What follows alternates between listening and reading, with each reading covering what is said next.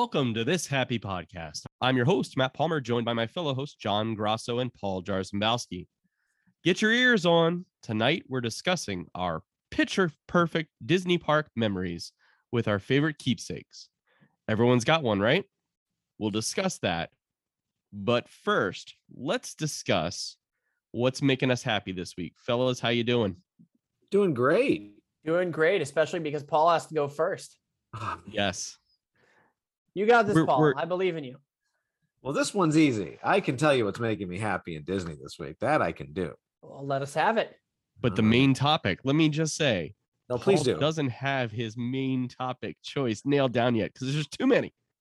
Too many options. And Paul, you can't do the thing. You can't do the thing where, well, you know, I had this runner up and this runner up and this runner up. And this is sort of, it's a tie. I don't know. It's a tie. No, you have to pick one or two things. Oh, or two. I like you giving me an I'll give you two because I figured the alternative is 7. Well, so, you'd be right. So just as a reminder for the audience, Paul has to go first both times. No pressure. This is like podcasting equivalent of like hazing here, like, you know, and my brothers are like saying, you got to go first, man, like it or not. All right, fine. All right, so I'm sorry, go first. All right. So we're now in the pre-Christmas time frame. So we have got advent calendars all over the place. And one of my favorites is the Star Wars Galactic Advent Calendar. So every day you have different things that come up, including coasters. This one here is a coaster for Happy Life Day. And you've got several other things, ornaments, little books. There's one that has recipes for the cantina and lyrics to the songs that you can sing in the cantina during Christmas. So it's every day. It's a different thing. You get had little buttons, just all kinds of neat little toys and little fun things. So every day we've got different advent calendars on the house, but this one's kind of fun because it's very mysterious as to what kind of Star Wars holiday special-esque type stuff we're going to get. And now, for a special treat, the first time on this happy podcast, Paul is going to sing us one of those cantina songs. Paul? Wow. I didn't know I'd be, take all the time you need. You're not ready for these dulcet tones. We really aren't. Yeah. I don't know. You don't have to sing, Paul. Paul, that was a joke. You don't actually have to do it. All right, ready? Ula Shuka. That's the name of one of the songs I'm supposed to sing. Ula Shuka. What language is that? I don't know. Wookiee? Whatever language they sing, but there's the Bantha Chai or the Lothal Spice Brew or the Mos Eisley Cantina cupcakes.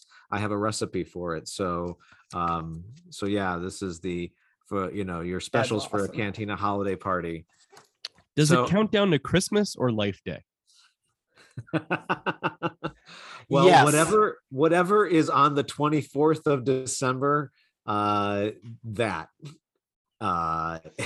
So listen, we're very ecumenical here. So for me, I celebrate Christmas Eve on the 24th, but if Life Day is what you celebrate on the 24th or Festivus or whatever, I was about to say Festivus, then you know what?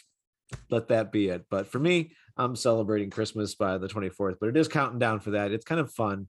But I love the fact that Disney has leaned into number one, they've leaned into the holiday special, like as kind of like a tongue-in-cheek kind of, and I appreciate it. It's not like this is the best thing ever, but they're also not hiding it like we did for many years. Oh, it's so bad it's good territory. It's the so bad it's so good territory, yeah. And it's actually kind of endearing. And so I like that Disney's leaned into it and is kind of really kind of providing holiday content that fits that. So that's been fun. Sarah and I kind of go to the calendar each day and we're all like, ooh, what are we going to get? What are we going to get today? So that's awesome. Yeah.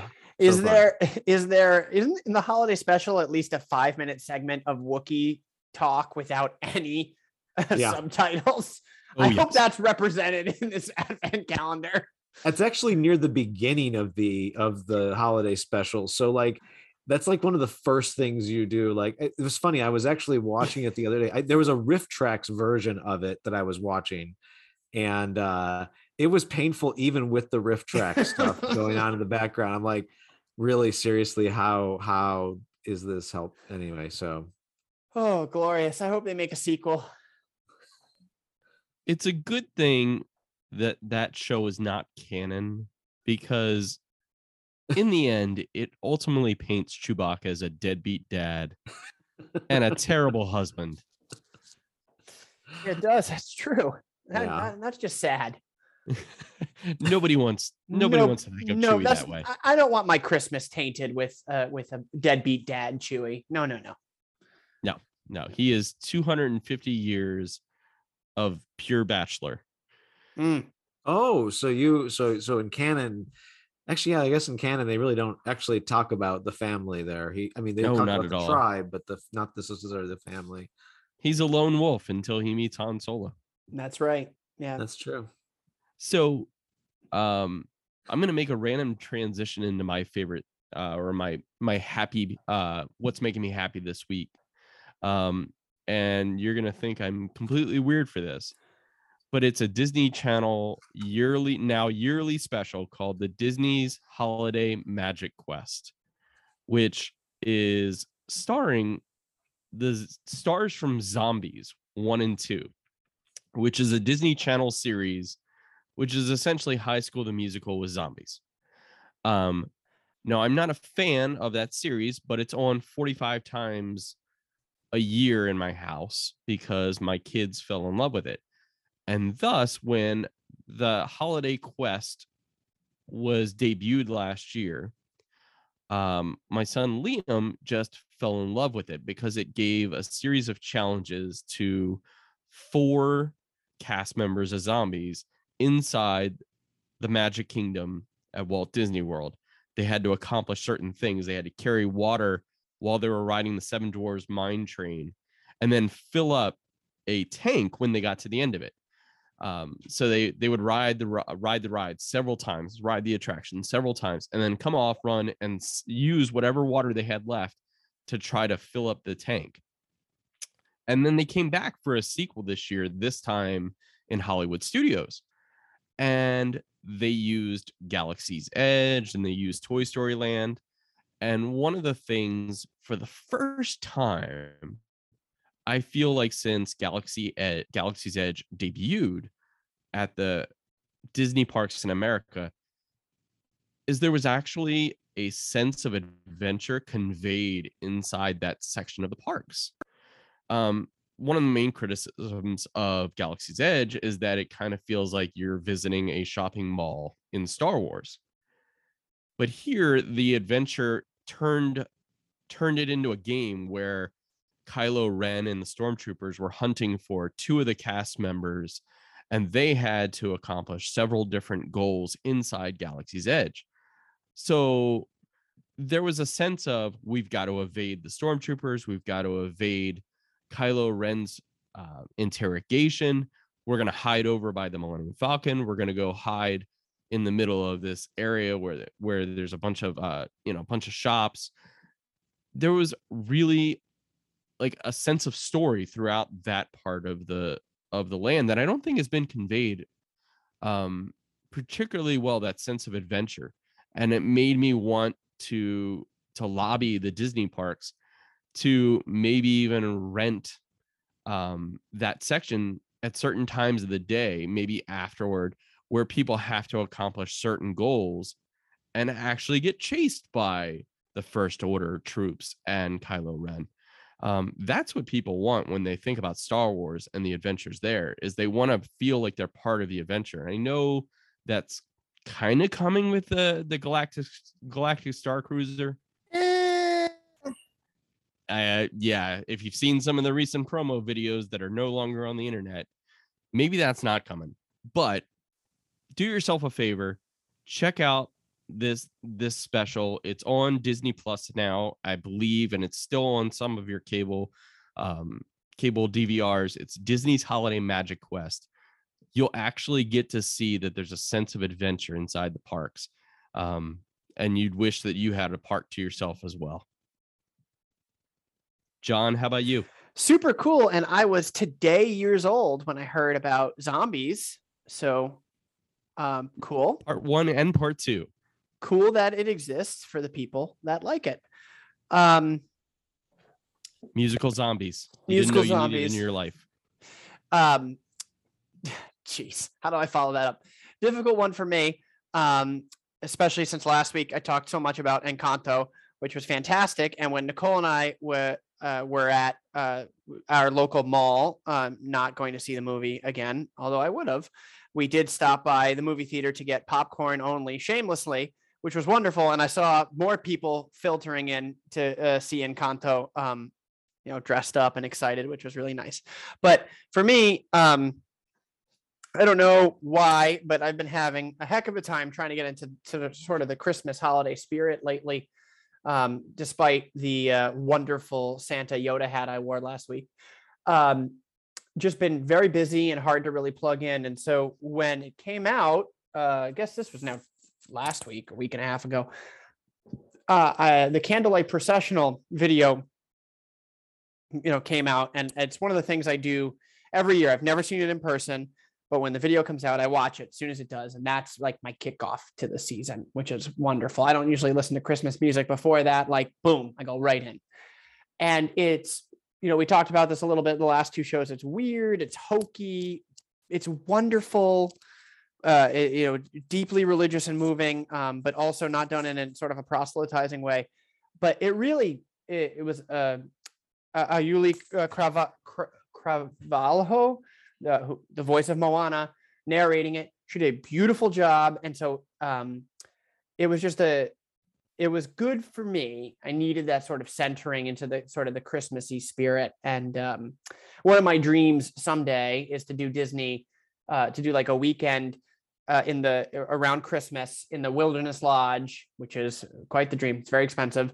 And then see the Candlelight Processional in real life. And if I can't do that now, I will enjoy listening to it and then seeing the pictures from it returning to Disneyland. And so this year, I find myself getting just sort of weirdly emotional at the strangest things. I remember watching the tree lighting at Rockefeller Center live a couple of days ago, and seeing that happening again, seeing how excited some crowds were. It's something I never go see in person, but seeing it back again was so wonderfully reassuring. And so seeing the Candlelight Processional, the Festival of the Holidays, people enjoying themselves and being merry in this really challenging, difficult world, it reminds me what Disney is all about and what we're all about. So it was nice. It was just a nice little reminder, and it's short too, so that helps. That's terrific. Yeah. We all need to get into the various holiday spirits right now. And I think you've addressed the point that I think that during the holidays, there is the song, it's the most wonderful time of the year, but it also can be, we have to acknowledge that this is a very heavy time of year for many people. And even people who've been in past years have, really dived into it, that this year may not be. It can be, we have to always be mindful that that's something that's there. And so if there are these little snippets of joy that can be found, it doesn't have to be over the top. So I'm glad that you found that. Yeah. You don't need to have the whole world, like all of a sudden you're like, like Ebenezer Scrooge on Christmas morning, like everything's different now. You're jumping through the streets. You don't have to. If you have that one little moment, and it just makes you smile, makes you just chuckle or whatever, I think that's good. And yeah, it was orienting for me. It centered me back into like, this. It's been a challenging year for all of us, but it centered me into that this really, can be and should be the most wonderful time of the year. And Nicole and I do a lot to make sure we keep that sacred. And we make time for each other, for traditions that honor our past and that we can build together. And so I listened to it at the top of the season, and it just reoriented me in, to look for the source of my joy, and that we're good, like that joy is still there amidst all of the trials and turmoil. So it's just amazing that taking even the spiritual aspect out of it, what Disney can do for that. That's why we do this podcast. Sort of like there's so much joy and positive orientation that can come from these wonderful stories, these incredible parks. Absolutely. Thanks, John. That's a great reminder. Now let's get into the main topic, and let's make Paul very uncomfortable, pointing out that he has to go first in naming his absolute favorite keepsake from a Disney park experience. And no ranked choice voting, Paul. I want in order. First, second. No pressure. You have to say which of your children is your favorite. Yep. Right now. What for those of you who are listening, you may not know, the reason they're giving me a hard time is because I'm known for having a lot of Disney memorabilia and stuff around the house that evokes many memories that I've collected since I was a kid, that's been handed on to me, that I've acquired in different various Disney trips. So there's a lot of stuff, and what many of you who are listening may not always see is that I often bring show and tell to these podcasts, and I often have some of those things with me alongside, just because there's something about the tangibility of it all. So that's why they're giving me a hard time. I did indeed. I was like looking around. My wife was wondering, like, why are you like wandering in circles around all of our Disney stuff? And I'm like, because I'm trying to find the thing.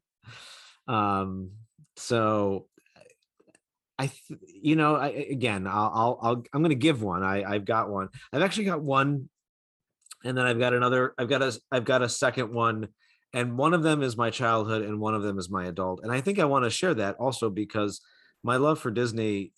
I've been a Disney kid, but I'm also a Disney adult, and so there's things on both sides. We will allow that. Thank you, Your Honor. I will not allow that. Well, since this is a democracy, John and I would outrank you right now because there's 2-1. So is that you're going to come up with something snarky to say on that, aren't you? No, I'm just going to bite my tongue. Oh, and say, I hate you guys. I hate you guys on this happy podcast. This really isn't the happiest time of year. Angry podcast. This angry podcast has returned. All right. So when I was a kid, one of the things that I would do so we went to Disney several times when I was I think I was 2, 4, and 6, and then we stopped for a little bit. And so I had souvenirs that I had gotten as a kid when I was 2, when I was 4, and when I was 6.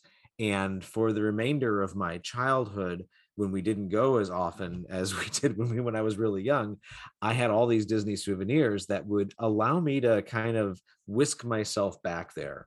I'm a map guy. So random thing. I love maps. I've got a globe behind me. I've got maps up around here. Maps are sometimes cool. Yeah, there you go. John is showing me his maps that he's got in his place. So actually, when I'm in the car, Sarah often drives and I'm the navigator because I love the map. Now, of course, I use my digital map and my phone now, as opposed to, but if, if it was 25 years ago, I'd be the guy with the giant atlas in the second, I love maps. So when I was a kid, we bought these maps that were huge. They sold them at Disney. They were, I didn't even do the measurements, but they take up they're bigger than poster size. And they had these maps, they folded up, and you would buy them. And I think this one, I still have the price tag for 75 cents was this one from the Magic Kingdom. But this is a master find. This is fantastic. And what I would do is I would unfold these maps on the floor in my bedroom, and I would like, so I could just unfold it and it would, as a child, of course, I mean, this map is big now. It was even bigger when I was younger and smaller. And so I would pull the map and put it on the floor. And, I also I don't have it with me anymore. It probably would be one of those things. I had the Viewmaster. So what I would do is I'd have that on the floor. I'd have the Viewmaster of all the Disney park icons and things, like, and they were very 3D, so I could feel like I was escaping into it.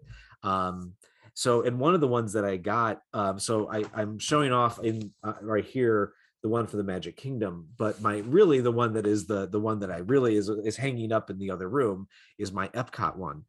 It's such a collector's item that it was actually the Epcot 1982 map. So it is the first map ever created by Epcot. So it is the first. It has Equatorial Africa coming soon as one of the lands in the World Showcase. So we have it hanging up. It's this beautiful orange, because when orange was a popular color, border and stuff like that. But I would open it up and just imagine myself in Epcot again, wandering around all the different pavilions. And I could feel, I even would like draw myself, like I wouldn't draw on the map, but I would draw, like, that would inspire me to draw things, because the maps they had they actually have cartoon type images on the map. It's not like a true on map. It's got images. So that map now hangs prominently in my living room. It's the oddest thing. Some people have their family pictures in their living room. We have a map of Epcot Center in the middle of our living room. So, but that to me is very special. That is a family member. It is a family member for me. Yeah. So, and I still treasure it. Number one, I treasure it now. I don't think I realized it was the original Epcot map when I first got it. I mean, because I didn't have a sense of that history when I was younger. It was just a really cool map and it was gigantic. But now as I look back, I'm like, oh, this is like it's almost like in like National Treasure, you're like holding the Declaration of Independence. You're like, oh, wow, I'm holding it. This is important. So it's a collector's item, but it's wrapped in memory. So I remember myself on the floor doing that. So that's my memory as a kid. And the only other thing in the house I do have with me is this gigantic Mickey Mouse plush. And the reason is, I mean, yeah, of course, Mickey Mouse plushes, but this thing is like, his head is bigger than my head, and which is pretty awesome. But it was a gift from my wife, Sarah, on my 40th birthday. We returned back. She had arranged with the Disney people to put the giant Mickey in the room with a giant Pluto and footprints all over. They had edible dog treats and they had all kinds of other things. And she had the Disney decorators do the whole hotel room up. So when we got back from our day at the park, what was waiting for me was this whole room that was full of stuff that she had ordered. And that people had placed there, and it was first of all, it was a very wonderful surprise for my 40th birthday. Again, as an adult, a giant plush Mickey Mouse. Here I am through the airport, like holding this thing. I'm like, where'd you get that for my 40th birthday? I'm an adult. What's it to you? But now that, again, that Mickey actually sits in our bedroom in a rocking chair in the corner. It's kind of, judging still you. there, judging me. But it's it's one of those things that as an adult then, and it's been beautiful because my wife and I have gone to the parks many times. So for her to surprise me like that on my 40th birthday is a very special memory for me. And so that big Mickey is awesome. And I just remember also then having to cart that thing through the airport, through the taxi or the Uber or the Magic. I forget what we took back, but anyway, we were on Disney transportation with this giant thing that only the kids, and then this one random 40-year-old dude's carrying around, like not creepy or anything like that, but so it has some memories to that as well. And so anyway, that's some of the stories and some of the mementos, and believe me, there's many others, but I narrowed it down to those two. How old is that Magic Kingdom map? This one here is copyright 1987. So I must have gotten it on a subsequent trip or whatever. So So at that point, the Magic Kingdom was about 16 years old. yeah, so it's not this. The Magic Kingdom one is not original. Like the Epcot one definitely was. So I must have gotten the Epcot one first, and then we went. Next time we went, we got the Magic Kingdom one. I probably got this in 1989 or something like that when we went. But 89. Then did they have one for Hollywood Studios or no? no, I think this was at the end of doing these things that then they thought, oh, why would people spend 75 cents on, on a gigantic map when we can give these things out free and cheap paper or whatever, or cheap, glossy paper that you buy, but this was kind of a collector's piece, and you really, I mean, it's huge. I loved it. It's beautiful. Yeah. It's stunning. Yeah. I mean, it's right now just folded up as I'm showing it to people. It's folded up, but he's wearing gloves. He's taking all the protective, the protective measures he's supposed to. This one is a fine. This is 87 map, but the 82 Epcot map, that one is more like the Declaration of Independence. As soon as you were saying that, I did immediately think, oh my God, I would be so nervous around that thing because I wouldn't want anything to happen to it. That's why we hung it up. We're like, this thing shouldn't be in a corner. We should be proudly displaying this. So I support it. Have you looked up on eBay how much it might be worth? I have not. I don't think I think there's actually a decent number of them in circulation. So I don't think that they're as rare. But it is. But it means something to you. It means a lot to me. Yeah. Cause again, it wasn't until I was an adult later that I realized that I went there during the Epcot's first year of operation. I also went to Hollywood Studios during their first year of operation. So like, those are some things, but again, back then as a kid, you just went because that's what you did. And then you step back and you went, oh, what year did we go? And you're talking to your parents, you're like, oh, that was like the first year. So like, it was really cool. So when Epcot celebrates its 40th next year, believe me, I'm going to be all over that. And then when it celebrates its 50th, well, maybe I'll even be living down there by that time. No, I think all three. Yeah, we need to be there for that. That would be a big deal. Hopefully, no pandemic. All right, I've suffered enough. You've tortured me enough. I think it's time for me to torture you now of what your things are. Unless you have any other questions, but I think no. I'm done torturing you, and I'm happy to share. No, yeah, Paul. We're letting you off the hook. It's Matt's turn. Good job, though. Thanks, man. So I've got two. One is 1A, and one is just a recent sentimental memento. So 1A is the shirt I'm wearing, this long sleeve classic Disneyland font t-shirt that I got toward the tail end of my visit to Disneyland with my wife, who I was not quite engaged to at that time, dating and having an absolute blast throughout the day at Walt's Original Magic Kingdom. And I was realizing I was actually getting kind of cold in Southern California. The sun goes down, there's no humidity, and I wanted a memento. So we started scrambling around the park. We couldn't find anything anywhere with long sleeves. But we wound up on Main Street at the Emporium, I think. And after a bunch of scurrying around, found this really great Disneyland t-shirt. It's got the old Disneyland classic font. It's got Mickey Mouse. And now you would never be able to tell, but there's a castle in the background. There's the Sleeping Beauty castle in the background. And when there's light on it in the dark, you can actually see the castle.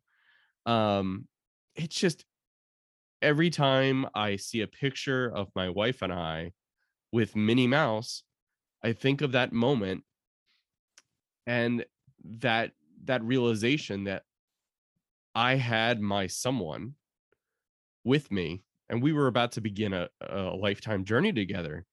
Within the next year, we were married. And the idea that like I'll say this, and I'll sound like the most sentimental person in the world. The idea that somebody else loves you still can be a foreign concept and can absolutely gobsmack you. And that's the case for me. And I look back at the picture that was taken by a cast member of myself, Minnie Mouse, Cassandra, my wife, and the Sleeping Beauty castle in the background. And this t-shirt has lasted now more than a decade, and it's starting to rip in certain places. I don't know if that's age or just absolutely me wearing it till its bitter end. So I'm starting to see holes, and I'm not ready to let go. So that's my favorite memento that I personally got at a Disney park. My second one, I'll say this, was actually a gift from Paul recently. From one of his trips, he brought back, as we had begun this podcast journey, a pin with the 3 caballeros from the Mexico Pavilion. So I really, really love this as a memento of this podcast and our friendship. So I'll say that. No zapping you this time, Paul. Between the two of you, you both picked two similar things to mine. Matt, you straight up picked the pin, but I did it. I did a good thing and a bad thing at the same time. No, that's beautiful. It's absolutely. This is why I love this podcast, because we get to talk about these very real, deeply sentimental, impactful moments through the prism of Disney. So thank you for sharing that story. And I implore you, when that shirt finally does reach the end of its days, do not throw it out. Nicole and I have like a small little bin of memory clothes that when they reach the end get put away because they're just too sentimental. And it also sounds like for any family members, benefactors, people listening, Matt needs another trip. He has to get himself a new shirt. He's got to get another shirt. You want this man to have no shirt? He needs another shirt. We need a Kickstarter campaign to get Matt to get Matt a new shirt. There'll be social media comments to just say, "Have you heard of shopdisney.com?" It's not the same. It's not the same. Nope. It's no, because there's something, Matt, you were talking about the fact that you went into the Emporium there on Main Street. John and I have been in that Emporium. We know exactly what that is. And by the way, I found some really good stuff in that shop. That's always a good stop on your way. You're like, oh, hey, look at that.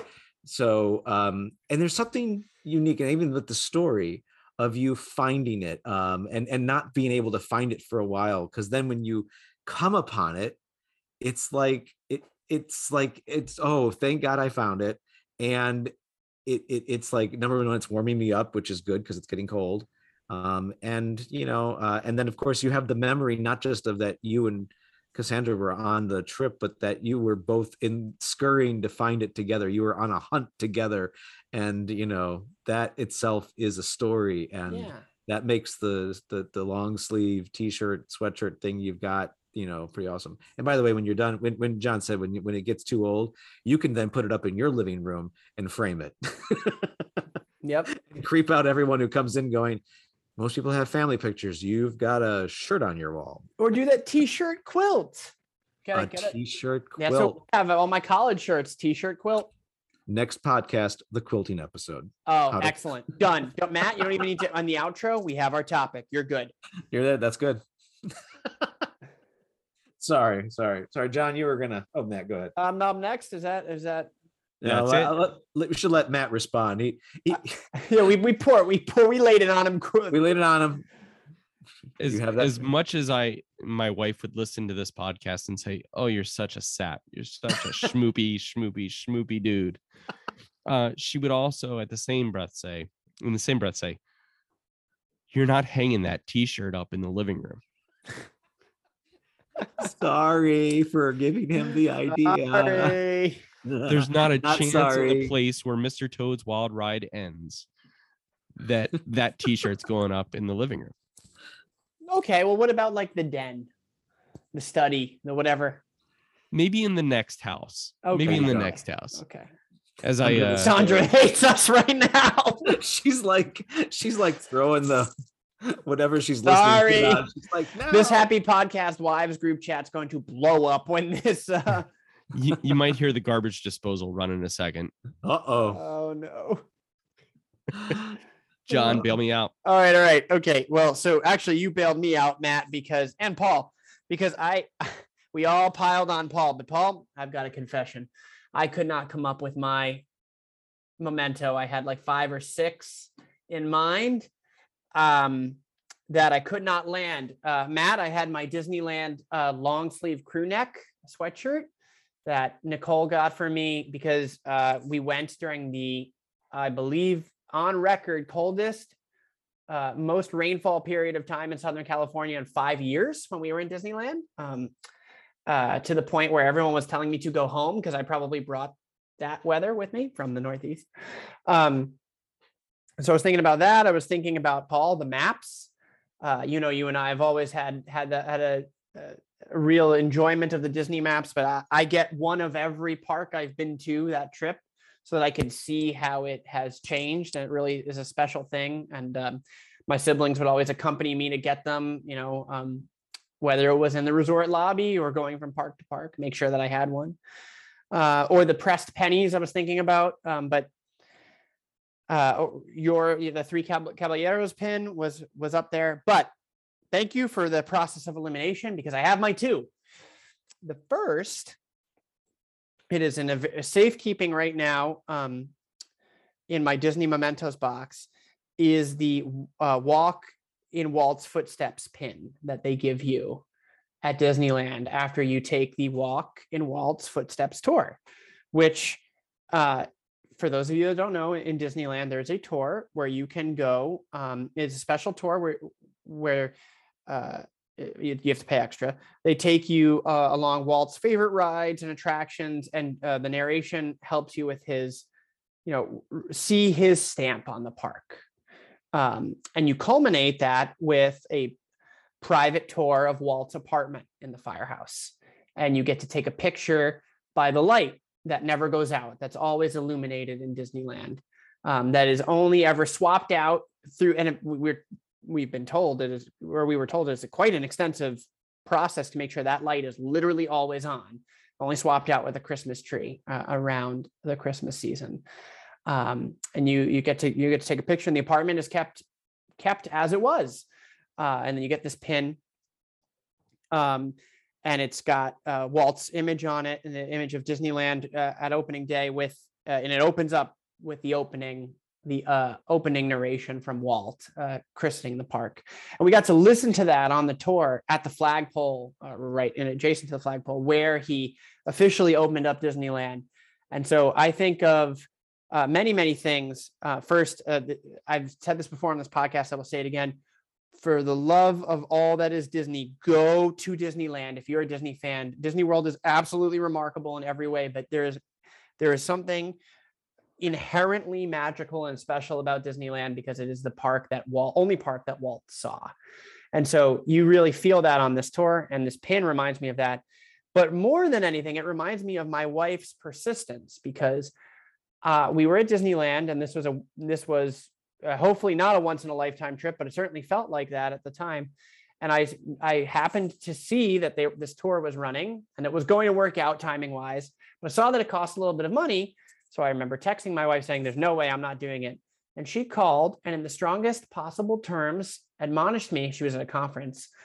Please, I'm at a conference all day. If you come to Disneyland and don't go into Walt's apartment, which you've cried out in front of every day you've come into the park, you're crazy. And she forced is not the appropriate word, but made sure that I did not get in my own way. And it is, to this day, my best, most incredible, deeply emotional Disney experience when I've been by myself. So that's number one. For sure, that's number one. And number two, which I mentioned before, is going to be the maps that they give you in the front. I have my original maps from my very first trip to Disney and Animal Kingdom's opening year, and the Millennium Celebration, all the way to the last time that I went. And I don't know what it is about the maps. I don't know why it hits me the way that it does. But if I really ever wanted to lose myself in a particular trip, the maps from that trip will activate those memories that are locked away. And so, from Disneyland, I can remember Nicole falling asleep on my shoulder watching Fantasmic, because the jet lag was so intense because we had been all over the world. We had just come back from our honeymoon. And then waking up before the show, watching the show and going, I want to go on Indiana Jones, and giggling with delight as we were in the front row and did it. I can remember being terrified to go on Big Thunder Mountain, and my uncle Rich and my cousin Mike saying, like, let's go do this. It's going to be okay. And you could see how the parks have evolved and how your memories have evolved. And for me, that's just so special. So like, if I'm running out of the, let's say there's a fire and you can only grab 2 Disney memories, I'm grabbing that pin and I'm grabbing my stack of maps. Obviously the marriage license, the dog, et cetera, that goes without saying. But yeah, so that's it for me. It's not, hard. Don't forget the wife. Don't forget to take the wife with me. She's probably dragging me out there. Let's be honest. She's the one that. I was a little worried there for a second. I was like, oh no, she's the one pulling me out. Like she forced me to go on that the tour. It's so yeah. I mean, I think of all of those happy memories, all of the wonderful times I've been with my family, the incredible life-changing trip I took to Disneyland with my wife.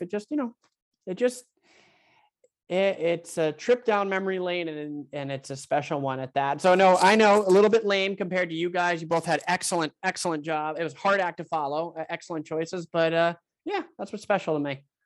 Well, what I appreciate is that all of us chose. We could think of just one. We had a 1 and a 2, and I think that kind of speaks to the fact that we like to surround ourselves with things. I mean, these things that you think, first of all, sometimes they're overpriced souvenirs.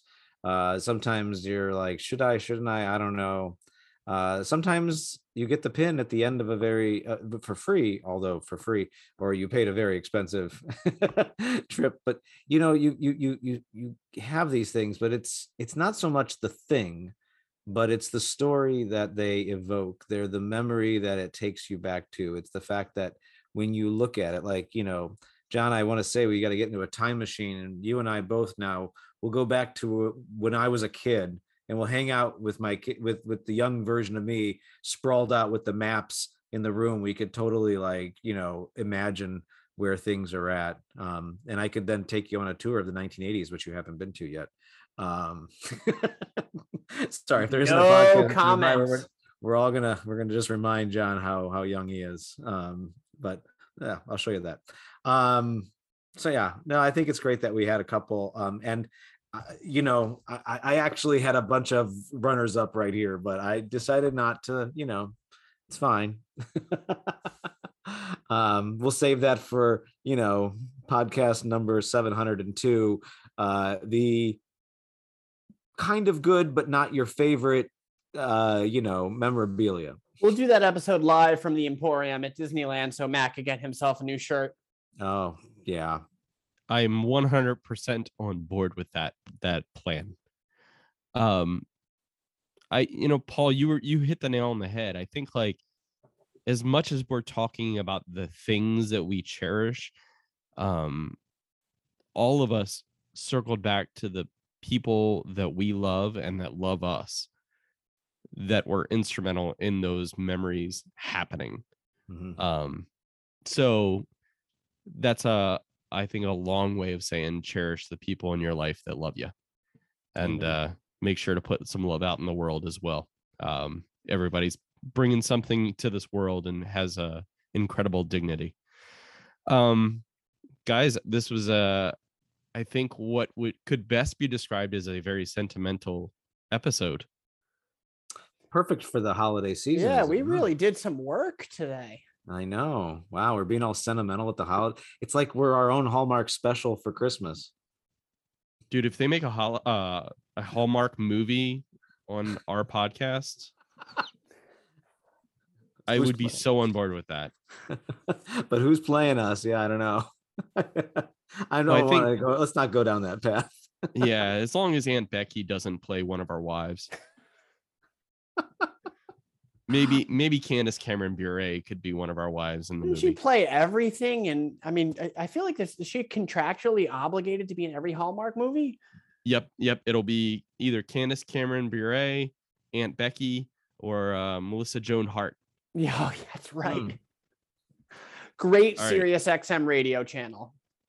So now all our listeners know that my spare time is not actually spent thinking about Disney. It's about Hallmark movies. And on that note, Matt, why don't you take us home? Well, everybody, thanks so much for listening. Please, if you haven't already, subscribe. We're on Spotify, Apple, Pandora, iHeart, Google, TuneIn, any major audio platform. Click subscribe, share with your friends, comment on our social media, our Facebook, Twitter, and Instagram. Thanks so much for joining us for this conversation. And guys, I really enjoyed this conversation. We can't wait to get back to this next week. Everybody, we will see you real soon.